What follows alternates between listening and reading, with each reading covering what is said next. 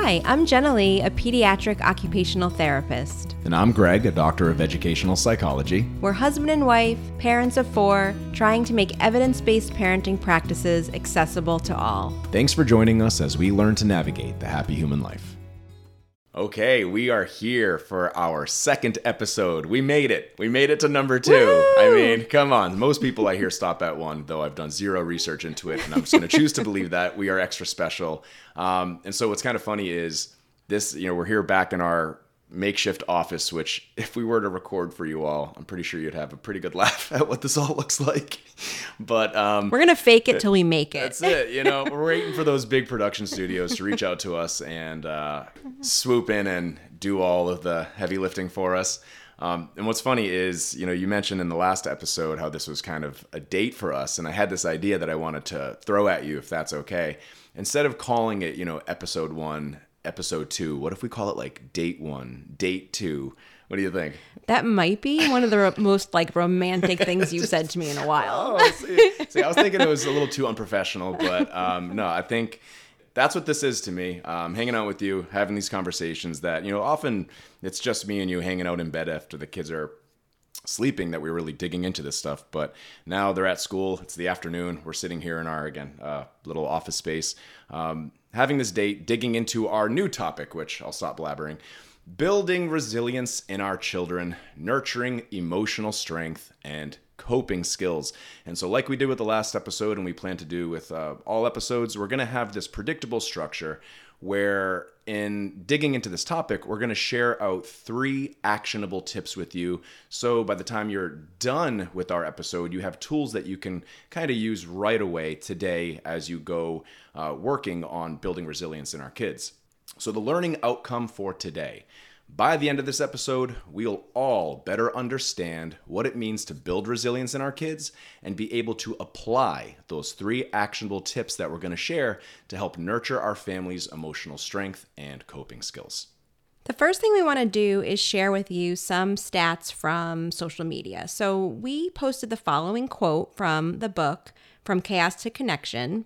If you haven't read this book, it is definitely a must read. We can try to figure out how to link it in the show notes below. I hear other people saying that in their podcast, so I think we can figure that out for you guys. TBD. Yeah. The quote is, "We cannot raise emotionally intelligent kids if we aren't prepared to work on ourselves first. Mm-hmm. This is where we need to begin if we hope to see any changes in our family." Wow. Yeah, it's so true. We need to look inward, which is so hard for many of us. Yeah, I mean, we live in a world where we're all seeking that kind of external support. We're looking outward for the quick fix, the Band-Aid, when in reality, in order to have the greatest impact, we do have to look within. The change needs to happen kind of within us. And so this is going to be much of the foundation for the topic that we're going to dig into. Right. And we followed the quote with a question. Who is interested in learning more about raising emotionally intelligent kids? It was a resounding yes. Yeah. Everyone who answered the prompt wants to learn. We want to grow. I think we're all on the same page here. Yeah, I mean, so if you're here listening to this podcast, just keep in mind, we're obviously going to be sharing out over time actionable tips that, aren't all about self-growth. But at the end of the day, if you want to show up as that, I don't want to say better parent, but as the parent that you want to be, you're going to have to dig in and do some work on yourself so your kids can kind of model all of these wonderful things that you're doing for yourself within themselves. And at the end of the day, that's what's going to elevate your kind of family's emotional resilience. Absolutely. So we also asked on social, do you have the supports and resources to develop your family's emotional strength and coping skills, right? Do you have what you need to support your own growth and your family's growth?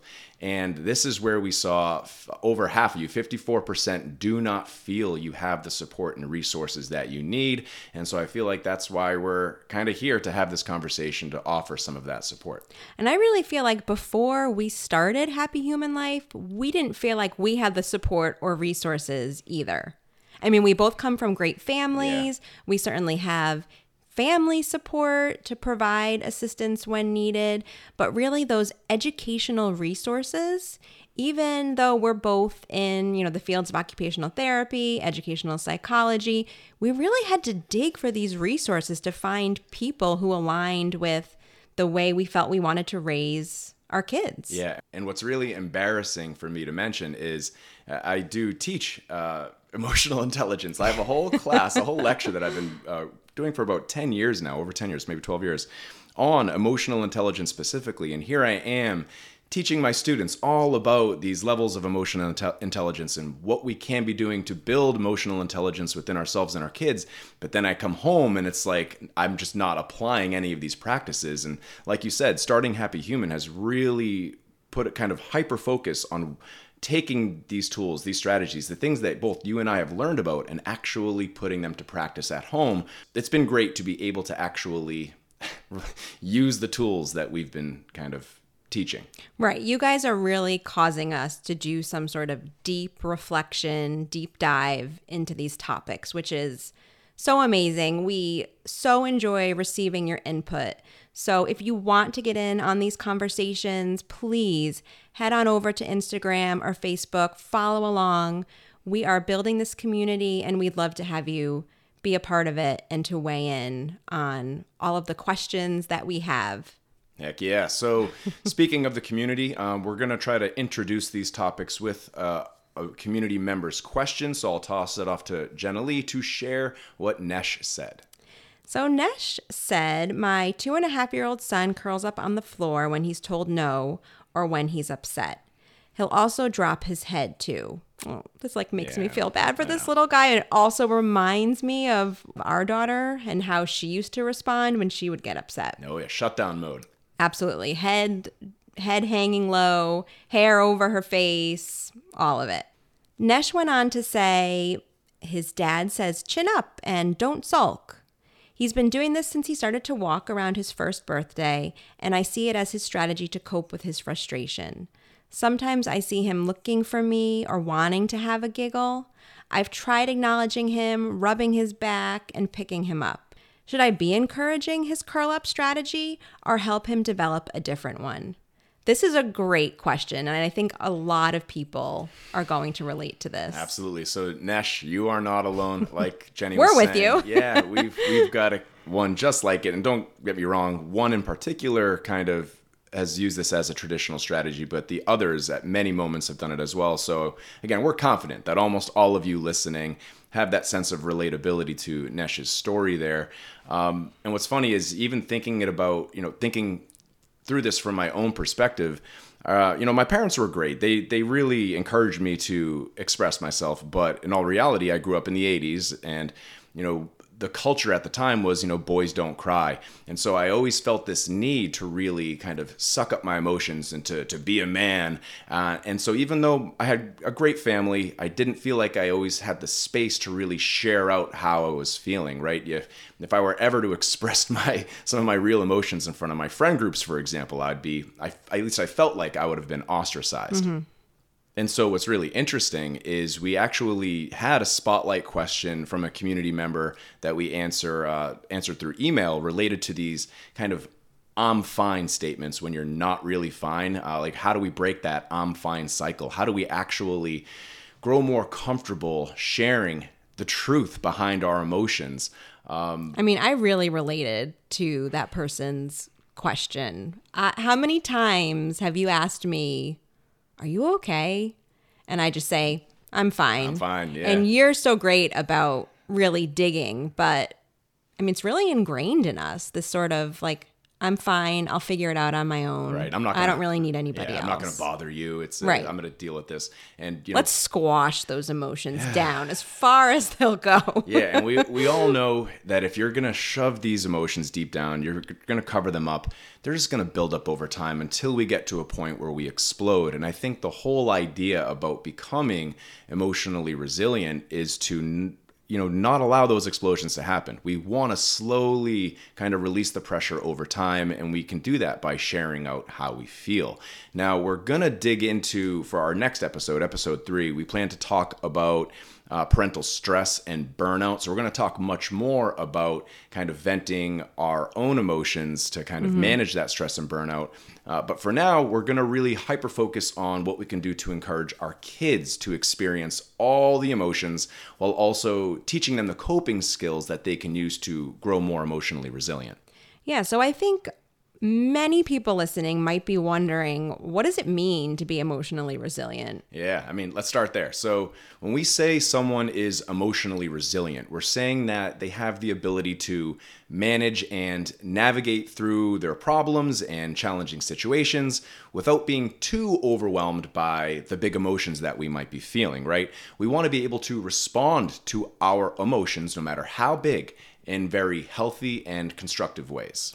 And so this really sounds like something we're all working on. I mean, as you were saying that, I'm thinking, okay. Yeah. Like we want to work on this with our kids, but I'm still working on this. Absolutely. And again, I think that's going to be a common theme in pretty much every episode that we talk about. So much of it is, how can I fix my kids? And we want that easy. We want that Band-Aid, right? That it. like fix it. Right. It's not me. It's my kids. You don't know.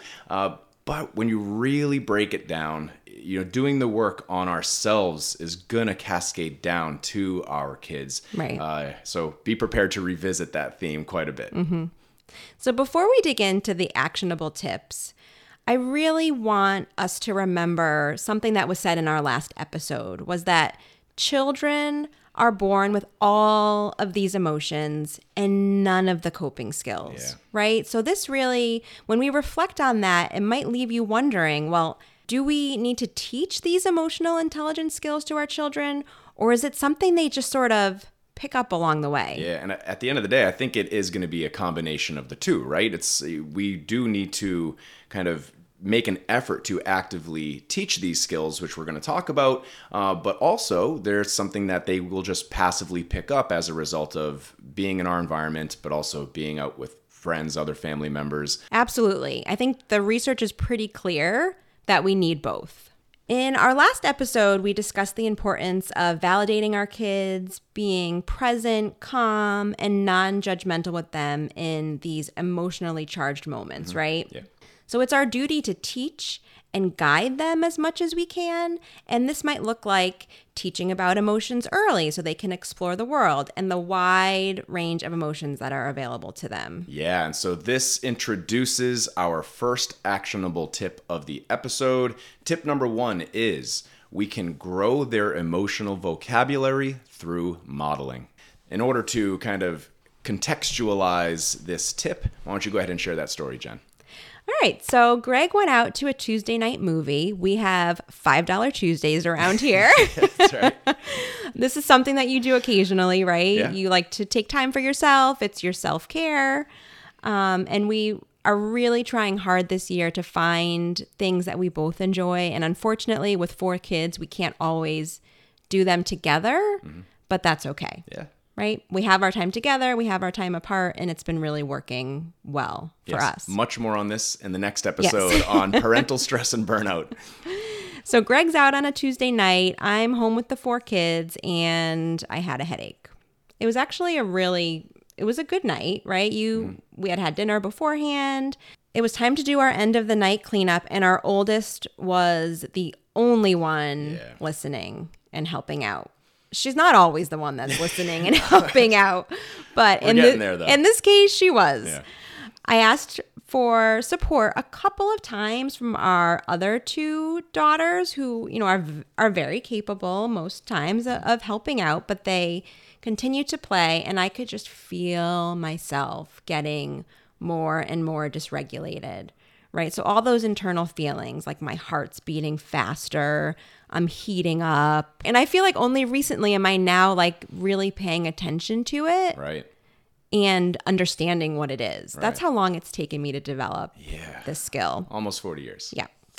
But shockingly, I was able to name it for the girls. I went over to them and I clearly stated something like, I'm frustrated. I can feel myself getting upset. And right there, my mistake was that I didn't then use a strategy. to regulate. Yeah. So again, great start, right? You kind of started this path to emotional regulation by kind of labeling your emotions. But yeah, there needs to be more. Right. And it takes practice, right? It's hard. I don't get it right every time. So I boiled over. I let out a yell, something like, "Why aren't you helping us clean up?" Yeah. Once it was out, oh, Greg, it's like I just couldn't stop myself. I continued with more blame, shame, something like, "Why does it have to get to the point of me yelling before you'll listen?" Yeah. I've been there. I've done Yeah. that. It was quite It's a like bit you myself. open the floodgates And it and all comes pouring out. everything that you've been squashing just comes out. Right. So here's where I caught myself. And I know a lot of you have been there, right? Immediate mom guilt. I'm a horrible mom. What's wrong with me? Right? They finally started helping, but why did it have to get to that point? Yeah. And so first, just to make it clear, this is something that, again, I'm confident almost everybody listening right now has had these moments. It doesn't make us bad parents. You are not a horrible mom. I'm not a bad dad. No one out there is a bad parent, grandparent, uncle, aunt when they have these kinds of explosions. But it's hard to rewrite that narrative. God, that's yeah. so ingrained. So let me say us. it again and again and again. You are not a bad parent. You are a great caregiver who's just working on some things. We have to recognize we all have so much kind of like unlearning to do, right? Things have been built in and ingrained in us since birth, given our experiences. And so let's focus on the positive, right? Yeah. You did mention to them, "I'm frustrated," beginning to put into practice this actionable tip number 1. Grow their emotional vocabulary through modeling. So looking back, what could you have done differently to better apply this tip? Yeah, I think looking back, I really wish I had used some sort of grounding technique. Something we talk about all the time, right? Removing myself from the room, maybe taking 3 deep breaths, something we did right before we started this episode, sure right? did. Like, let's take 3 deep calming breaths. Really, the more we practice this, the more we'll be able to use this strategy in these sort of heated moments where we feel ourselves building. If I might then, Yeah. let's all just practice. Want to take 1 breath with me right now? Sure. Let's do it. Deep breath in through the nose. Slow, long breath out through the mouth. I'm confident we just regulated a bunch of folks. All right, continue, please. If no one else, we did ourselves. That's It's right. fine. We're really here for us. That's it. This is all group therapy, Jenny and I. In doing a grounding technique, I think it would have bought me time, Yeah. To allow my brain to sort of come back online, be able to make more helpful decisions. I really want to show up as this leader, a model for our children, but I can't do that if I'm unable to step back and regulate. So it's so important to recognize we have these big emotions and then we have our reactions. It's all about the space in between. And so you mentioned using these grounding techniques like deep breathing to literally build in space between emotion and behavior. And so just keep that in mind to everyone out there. It's always going to be step 1 is try to regulate yourself. So whether it's breath work or some other grounding strategy, build space in between what you're feeling and how you react. Do that by grounding yourself in some way. Right. There's this, regulation before expectation. Bingo. And that, it doesn't just apply to children. Sorry. You're right there. It also applies to us. I think we hear that a lot when it comes to our children and it comes to school and, making sure that we help our children be regulated so that they're able to show up and meet the expectations of the school day. But that is something that we would all benefit from, giving ourselves a little more grace with that. So I could have said something in this moment like, my heart is beating really fast. I'm getting frustrated. I'm going to step out of the room and take 3 deep breaths to calm myself down. I'll be right back. Right? So the kids clearly know. They know what's going on with me, that internal feeling that I'm having. It's coming out as frustration. I'm going to step out of the room, take 3 deep breaths. I'm not leaving you, right? I'm not like deserting my kids. I will be back and I'll be better for it. Yeah. This is modeling. That's it. Right here.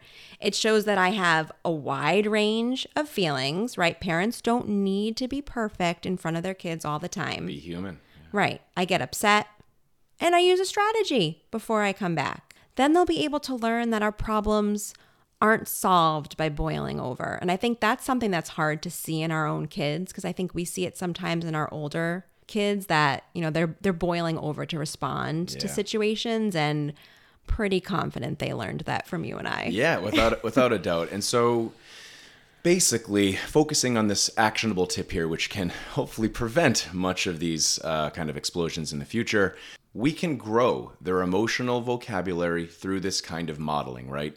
We discuss what we're going through using that reflective, expressive language. It's going to build their emotional vocabulary. So we have to be really aware of the words that we use and how the words that we do use have such incredible power, right? Social learning it's huge. When we talk about how we all develop, so much of it is through observation. So as their parents, the people that they're spending most of their time with, we can capitalize on every interaction with them as this opportunity to openly model our own emotional state and how we're going to work through it. Right. So it doesn't, don't put pressure on yourself. That doesn't mean you need to be perfect. You're showing them all of these emotions. Yeah. Anger, sadness, happiness, joy, everything. Everything's fair game. Nothing's kind of off the table. And so for all of you listening, I want you to ask yourself, are you aware of how you speak to your children throughout the day, right? Are you aware of the impact of your words? So for example, again, we've caught ourselves making so many mistakes since we've really dug into all this stuff. And, I catch myself even, just yesterday saying things like, oh, you're taking such a long time to get ready. Or after there's some sort of spill or an accident, like this morning, my daughter spilled a bag of granola in a drawer. And I'm like, seriously, again? And I kind of, you should have XYZ and you should know better. And it's just, looking back on it, I think I owe someone an apology when they get home. Yeah, and I think, these statements really tend to snowball, just like what happened in my story. They make us feel worse, and they simply aren't helpful. No one's learning from those types of statements. So I wish I could have replaced my thoughts with something like, they're not giving me a hard time. Maybe they're having a hard time getting started, and this task feels too big. Right. Or something like, most kids would struggle in this situation, right? Cleanup is daunting. I get overwhelmed by their playroom most of the time. Absolutely. So we need to just grow more aware of our thoughts, right? What are we thinking? And, taking this kind of metacognitive approach, thinking about your own thinking, you can kind of begin to reframe that thinking with more positive, productive, and affirming messages to help us show up as these emotionally resilient model parents that we want to be. Exactly. We can begin to assess what's not serving us, right? Versus what allows us to communicate our needs. So saying things like, I'm frustrated, I'm feeling upset, I need help. Right. We're helping to create a positive sense of self for them. So be thinking, what words can we just straight up remove from our vocabulary starting right now? Words that lead to negative and unhelpful beliefs and therefore behaviors, right? Our thinking predicts our emotions, which then predicts our behavior. So attack the thinking, right? Challenge your thinking, change how you show up so we can, again, grow their emotional resilience through modeling.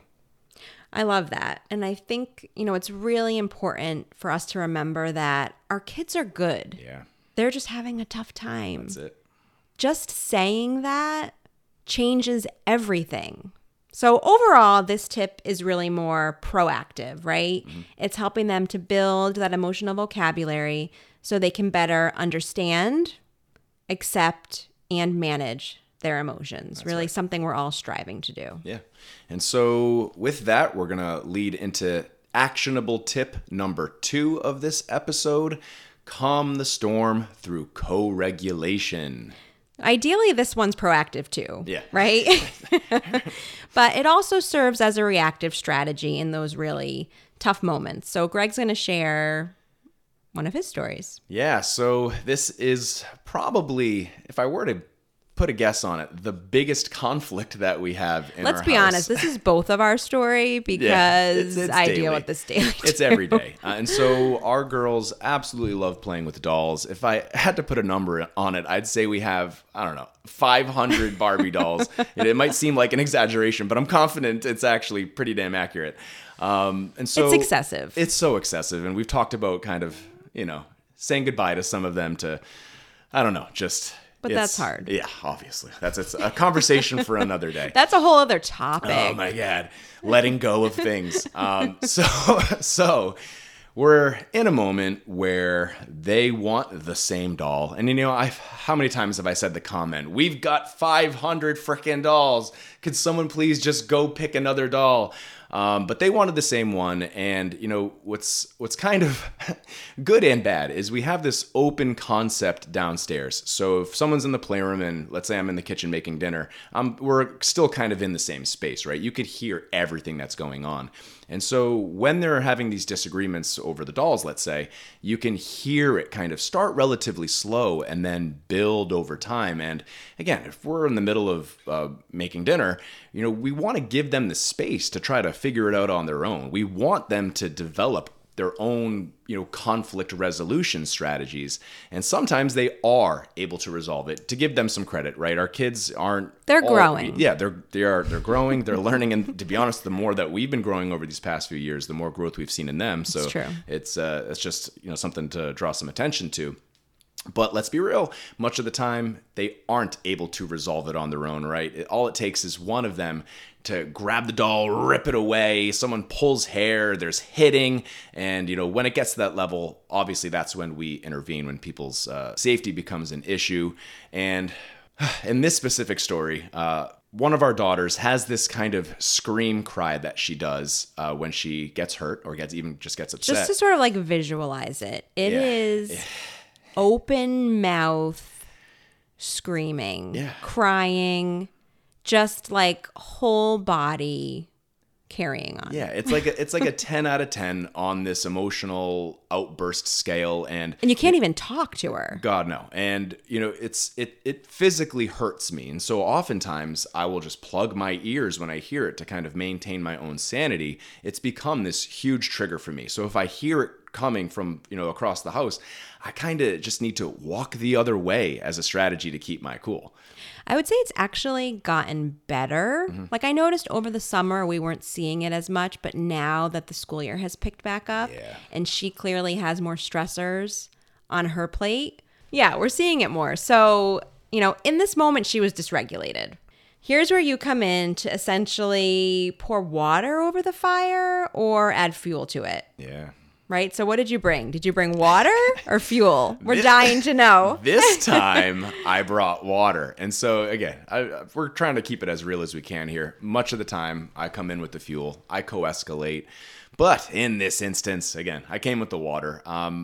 The deep breathing, people are probably just so sick and tired of hearing about taking deep breaths. But if you're not taking deep breaths to regulate yourself, you are skipping over a tool that is always readily available and is the fastest working tool at helping you calm your body down. No question about it. Start breathing if you're not breathing yet. So when I heard the screaming, again, I know it's a trigger now, and I think, again, a conversation for another day is identifying your triggers. I know that her screaming is a trigger for me. So the moment I hear it, deep breath. I was able to come into the room calm, collected. I got close. I knelt down to meet her at her level. I'm trying not to come in anymore as this hot and threatening dad, which I feel like I used to convince myself that I was using as this, aversive behavioral strategy. If dad gets pissed off, she's going to do that behavior less. Meanwhile, it's really just me being dysregulated. Right. I'm going to I'm going to scare them into sharing the doll. Yeah. So again, it's embarrassing, and I'm really done trying to pretend that that's an actual strategy to use. So I was calm, I was collected. So with my facial expression, with my tone, with my just general body language, I tried offering her this genuine understanding and empathy for what she was going through. So I said something like, I hear you. This is hard. You really want that doll, and it stinks that your sister really wants it too, right? I tried not to talk too much or do any real problem solving. I just wanted to calmly connect to help bring down the emotional temperature in the room, right? Right. So this brings us back to our tip, calming the storm through co-regulation. What I'm hearing is that you are able to care for your own needs by taking deep breaths. You shifted your perspective, and then you were able to show up and co-regulate with her. Yeah. And so literally, no exaggeration, 3 is my magic number, 3 deep breaths, all while thinking, like you were saying before, right? She's having a hard time. I'm allowed, while she's upset, I'm allowed to take that time out for myself to come in regulated. Because if I don't build that space in, we go back to your story, when the girls weren't listening, that's where the explosions happen. So take that time. You are allowed to have a minute to breathe or use whatever other grounding strategy you need while your kids are having a hard time. If it's going to help you show up better, right? These breaths that I take to fill those in who aren't familiar with how it works, right? The breathing is activating our parasympathetic nervous system and literally is how we calm down. So it's helping us regulate through this biological pathway. And then when we have that perspective shift, right, saying she's having a hard time, it's changing our thoughts, which kind of helps us stay regulated through this cognitive pathway.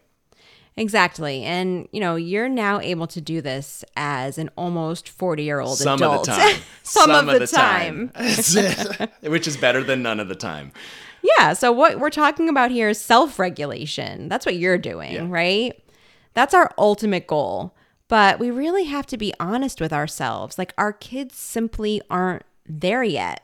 And we shouldn't expect them to be, and they're not supposed to be. Yeah, and so again, much of the time, I can't even self-regulate. It's literally the thing in the past few years that I've been working at the most, and I'm still to this day working at. And it's awful to think that much of the time I have this perspective on them, like, why can't you just calm the hell down? Meanwhile, I'm there shouting in their face. Right. I think this is why, sending our kids to their room, come back when you feel better, is just not an effective strategy. No. Do they honestly feel better when they come back? Right. So that we have to keep in mind, they, like you were saying before, they lack the skills to self-regulate, which is why we need to be there with them as that kind of calm supporter that's going to help them co-regulate. Right. Our regulation sort of walking side by side, supporting one another. Yeah. Right. I like that. So this self-regulation is it's developed over years. Decades.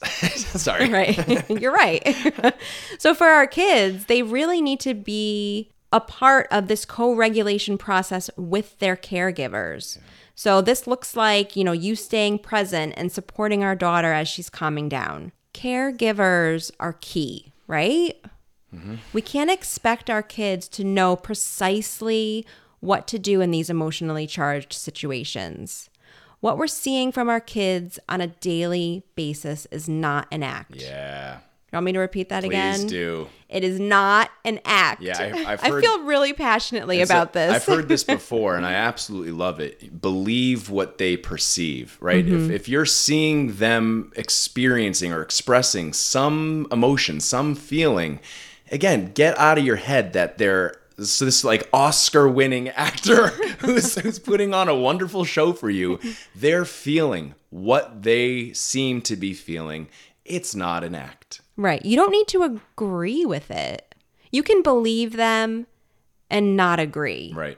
Both of those things. Both can happen at the same time. Exactly. So really, as parents, we need to sort of shift our thinking. We hear a lot of comments on social media, things like, but they were able to figure this out yesterday, or she has the tools to calm herself down. She's just testing you. Yeah. These things couldn't be further from the truth.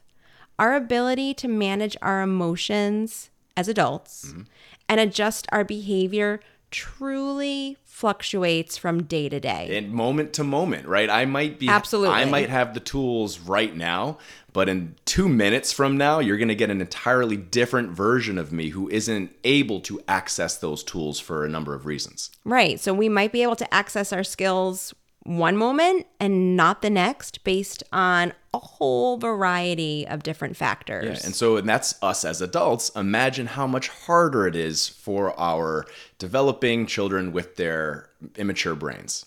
Right. Like just think about the amount of times we snap or shout. Mm-hmm. We lose our ability to regulate every day. Frequently.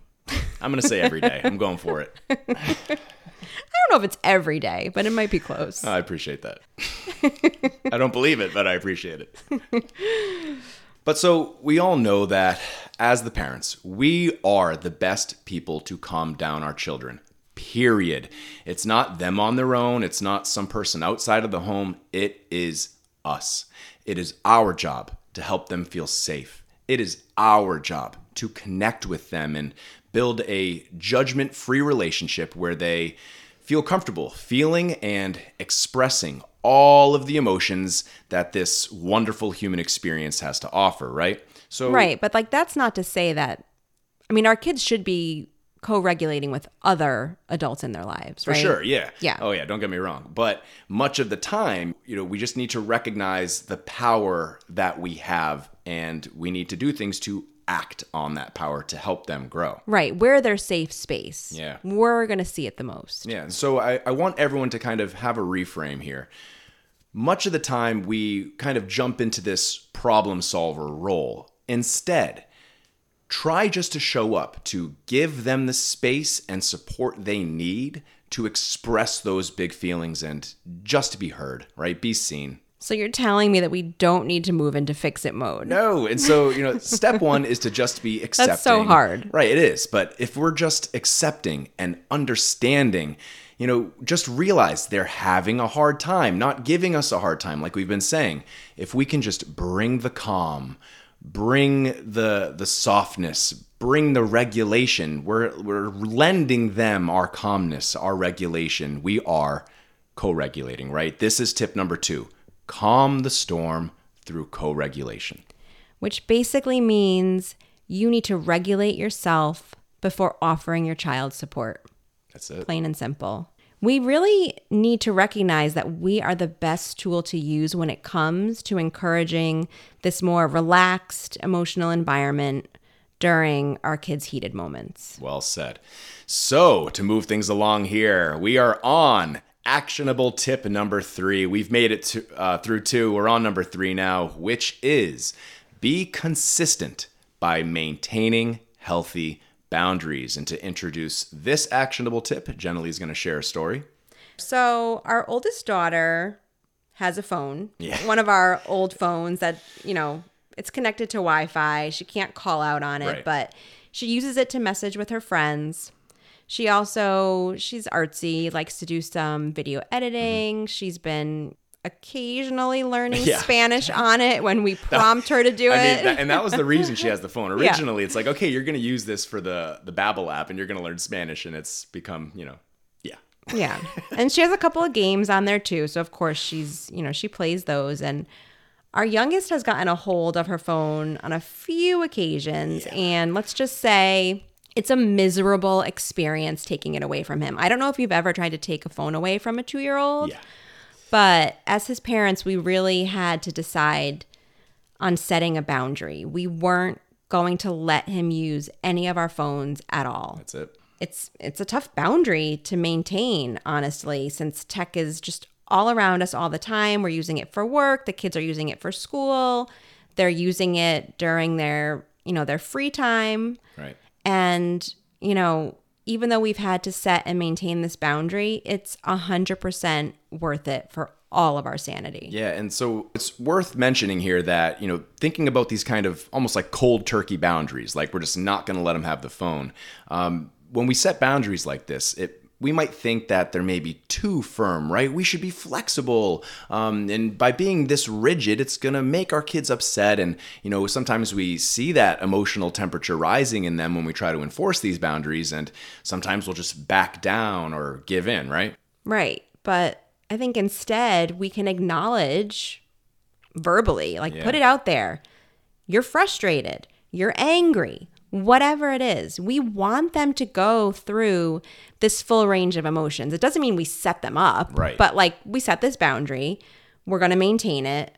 Our kids don't have to be happy and calm all the time. That's it. When we set these boundaries really from our heart, we have good intentions, we can let these emotions flow. They're going to be okay. So how about this though?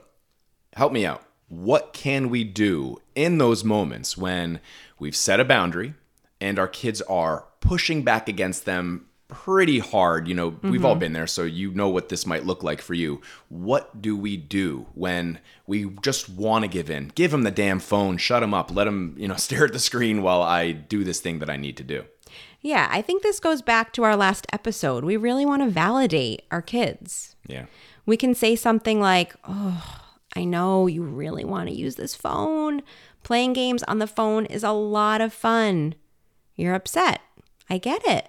I'd be upset too. Yeah, so you're saying we basically just have to be okay with their unpleasant reactions, right? And follow the actionable tip here. Be consistent by maintaining healthy boundaries. Absolutely. And this is so hard. I get it. Sometimes we just want to make the crying stop. Like, all right, already, just take the damn phone. Just stop crying. Yep. But we need to be able to really sit with our children and their emotions, even when they make us uncomfortable. I'll say it again. If you're setting a healthy boundary, right, with those good intentions, you have a reason behind it, you've communicated it to our kids. It's not like we just took the phone away one day. We communicated it to him in an age-appropriate way.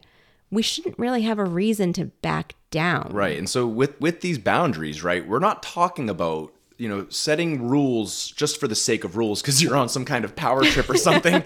It's, And it's okay to, I want to say this too, it's okay to change your mind. Yeah. If you set a boundary and you reflect on it late at night, like, why the hell did I set that boundary? Right. Maybe you were on a power trip, right? Right. You were dysregulated. You can change it. You don't need to stay with it. Right. I'm the parent, damn it. And so, again, look This is back. life. This is real. Bingo. So, just keep in mind, every single boundary or rule that you have in your home with your kids, it should have their health and safety at its foundation. Again, we've all had those people in our lives that have put forth rules and boundaries because they are on that power trip. They want to be in control. That's not ever how you should approach this. Right. So now shifting a bit, Yeah. right? It's getting to the point where you're uncomfortable. What do you do? Right? That might be a question that some people are thinking to themselves right now. So you might pull out a mantra at this point. I am really filling up my mantra toolbox, Yes, Greg. me too. The more mantras I can have, the better. I literally ended my class with my students on Thursday. I'm like, yo, we're all going to have a mantra and we're going to say this together. It was fantastic. Nice. Yeah, it was good. So you might say something to yourself like, I'm a loving and responsible parent and I trust my decisions. Or you might say, setting boundaries shows my child that I care and want what's best for them. And we can, once we figure out how to do it, put these mantras in the show notes so that you guys can have them and practice them. Write them down, post them somewhere. We don't expect you to memorize them. I certainly don't have them all memorized, but Right. Yeah, and so the more you use them, the more you'll just be able to pull them up readily. That's it. And the more, every time you read it, every time you say it, it's just helping your brain grow more in that direction, right? That goes for all things. The more time you spend thinking or doing something, you will gravitate towards that thing. For me personally, I use the Notes app on my phone. And yeah, it's every day I'm opening up that app and digging into my mantras. And yeah, has changed just so much of how I move throughout my day. How about even just right now setting a reminder on your phone? Yeah. Pick a time and write the words, I trust my decisions. Yeah, that's good. And have that pop up on your phone. That's not a bad thing to see every day. That's going to help us grow It's going to help us grow. and maintain our boundaries. That's it. All right, so back to the story. All right. So once I felt like he was ready, I was then able to redirect, right? He's 2 years old. There's only so much we're going to go into it at this point. He's a young guy. I was able to say something like, hey, let's go outside. he was able to shift and move on with his day with my support. But as the parent, sometimes we're left with these uncomfortable, lingering feelings, right? Like, did I do the right thing? Yeah. Could I have done something better? Right. And so sometimes just stepping out of the room, just separating, it helps to reset us, right? Take those calming breaths or do whatever you need to do just to move on and try not to dwell on the negativity of the situation. 100%. We need to continuously be working on ourselves, taking the time to care for our own nervous systems so that we can really show up as these regulated guides for our children. Yeah. They really desperately need us to be that for them. It doesn't have to be exhausting or feel like work, but it's definitely practice. It sure is. A practice that we make an effort each and every day to do, right? Right. That's what it's all about. And that's why you're here. Being a part of this podcast with us is a practice. I love it.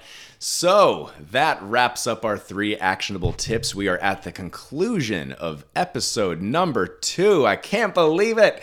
And so to summarize those 3 actionable tips for this topic of building resilience in our children, nurturing emotional strength and coping skills, our tips were: 1, grow their emotional vocabulary through modeling.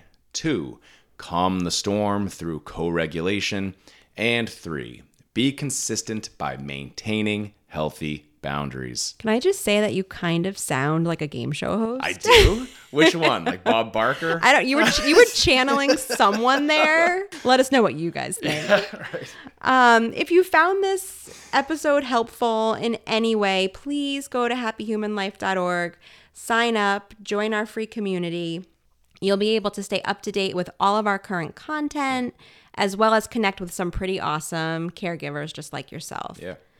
You'll have the chance to submit your questions and help us co-create these episodes so that we're truly able to meet your needs and your family's needs. That's what we're here for. That's it. And so looking ahead on the next episode of The Price is Right, next episode, we will be looking at handling parental stress and burnout, a big one, coping strategies for overworked and overwhelmed parents.